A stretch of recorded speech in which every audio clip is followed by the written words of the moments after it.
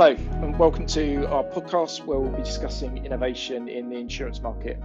I'm Darren Rudd, I'm the Head of Strategy, Innovation and Architecture at CGI, and I'm here with Gary Cook, who's our Head of Product Innovation within the insurance sector. Hi, Gary. Darren, thank you for having me here today. No worries. So we talk a lot about innovation in insurance, it's a big buzzword, but when we're working with clients, we often see innovation projects fail to deliver what people are expecting. What's your take on that? Why does innovation fail? Innovation fails for a number of reasons. We see that, innovation for innovation's sake. So where a company will hear the latest buzzwords, see the latest technology, and decide, okay, we're gonna pour some money into that. So RPA, AI, blockchain, without having a real focus or a business problem that they're focused in on. There are other reasons that we see, a business alignment. So where innovation, has a lack of resource, a lack of funds, perhaps isn't properly aligned with other business direction or strategy. So, you might kick off a project that needs certain resources in that business, but, other areas of the business are moving in a different direction. So there can be a number of reasons that innovation fails that we see with our clients, and I think specifically it's around that lack of focus, lack of real what is the problem. I think that's the heart of a lot of it. Yeah, so a bad question to ask yourself when you're going in there is like, I want to innovate around blockchain. What can we do with blockchain? Yeah, as opposed to I have a problem that needs a solution, and guess what? Blockchain is actually the answer to that. So it's don't drive in with the technology first and then try and find something. You should be working with your SMEs to understand, okay, where is the problem? And I think the other one that I see a lot is people trying to boil the ocean, trying to solve huge things and then wondering why they don't get traction, why they can't get investment, why they don't have enough resources, because the target's too big. For me, whether it's product development or innovation, start small. Find a small problem, gain the success, gain the trust, and in many cases, clients only have a limited budget or limited resources. So by starting small, you're really in that sweet spot, that target area for success. Yeah, that's a good point. So if we're looking then at, we work across lots of clients in terms of helping them innovate and deliver that value to the business. So where do you think people need to focus in on first in order to be more successful?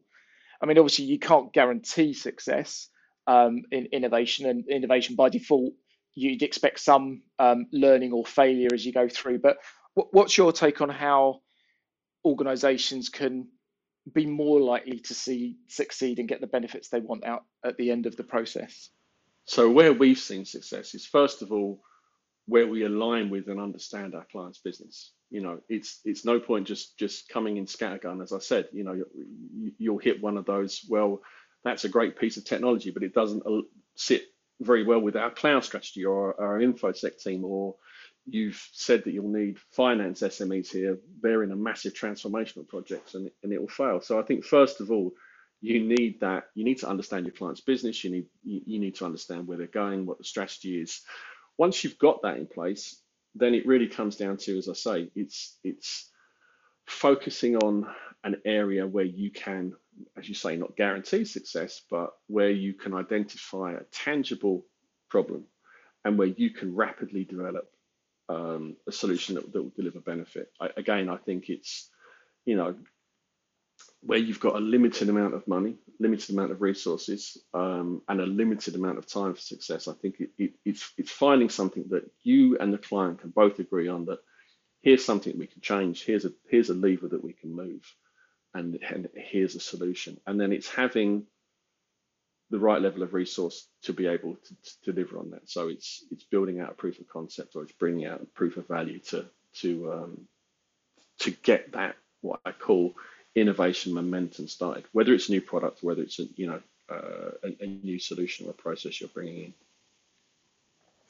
And Okay, so it's also, yeah, sorry, sorry, Gary, carry on. it's also having, a learn fast mentality. Not everything is going to, succeed straight out the bat, but from there you've got to be able to, have that mentality where okay, 80% work, let's course correct now, and let's build upon that. So learn fast, not fail fast, basically. Yeah, I think it's all about learning, right? And it's having that, fail fast to me just says, I don't like having that label on innovation. I think it's learning fast, right? Everyone's learning. We're learning. The client's learning. The end customer, um, is learning with us, and it's about building that into your journey. So that's an interesting point, actually. So are you saying then that as we go through that innovation pipeline, a core part of that is to then have something available that you can test and learn with real clients? So we're not just going in and doing a big blue sky idea and then get a long way down the process before we talk to someone. Have we got to get out there early and start to get that customer feedback as early as we can? Yeah, I mean, you will have hopefully built that into some of your design. Trying to bring your client in with you, trying to bring real end users in with you into your design process. So as you hit the ground with your first, POV or POC, you've got most of it right. But no battle plan survives first contact with the enemy. And I've launched hundreds of products, and no launch goes completely without a learning experience. There will always be something that your users come back with that you hadn't considered or that needs adjustment. But I think doing it small, building up from that is the way to go, because then you can react, more easily to feedback, more easily to changing market conditions, and you're not stuck in a long, 2-year launch, an expensive launch cycle that is very difficult then to change or correct. So having that agility, and we've used the agile word there, but having that agility, is key to being able to grow a successful product idea or a successful innovation idea. Yeah, exactly. And I think, we've obviously worked a lot now with lots of different customers and sort of refined the process. So obviously, we've got our managed innovation approach. Yeah. Do you want to talk a little bit about how what we've done there to sort of help that process come through and make that successful? Yeah, certainly. So, I mean, managed innovation is for those of you who aren't familiar with it, is a CGI developed methodology. It's the 4Ds, right? So it's define, design, develop, and deliver. And really, it's been created to address these problems we've highlighted. It's all about helping clients innovate. It's about, first of all, at that define stage, um, agreeing with the client what that problem is in the business, what we are going to address as part of the solution, and then we go through a design, develop, and deliver phase. But it's really about making sure that we deliver something at the POC stage that's tangible, that the client can take out to its business, that can test with its clients, that can see that initial early success. And there, they have the choice either there to take it out themselves, build it themselves, or partner with one of our very successful agile engineering teams to take that out to scale. But it's about all of the things I've said. It's very rapid. Within 12 weeks, end to end, we go from a partnering with you stage, agreeing an outcome stage, having what I like to call concept cars built out. So these proof of concept, these proof of values that showcase what the end application could be like, and then from there, the ability to to scale out a real a real application or product at the end of it. But it's rapid.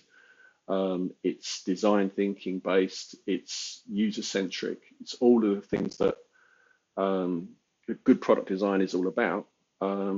but it's done with an investment from us and an investment from the client to ensure success. Fantastic. Thanks, Gary. I know we're close on time now. So if I sort of summarize what I've heard there, it's about really understanding, coming from a business problem angle, starting small, really understanding the business benefits that you're trying to achieve, and then looking for the technology that comes out of it. Giving yourself the chance to learn and test with real clients as you go, and constantly check that process through as you begin to move from sort of early POC into MVP up into scale. Yeah, exactly that. Nail on the head. Yeah. Fantastic. If you come out with one takeaway from this, as I say, it's about real business problems, not technology first. It's problem first. Don't come in with the technology in mind. Be technology agnostic as we are, and then don't be afraid to learn from that experience as you build out as well. So learn fast. Awesome, brilliant, Gary. Always fun to chat to you. So hopefully we'll get a chance to have another session and drill into a few more of those concepts at another stage. Fantastic. Brilliant. Thanks a lot, Gary. Thank you. Thanks everybody for listening.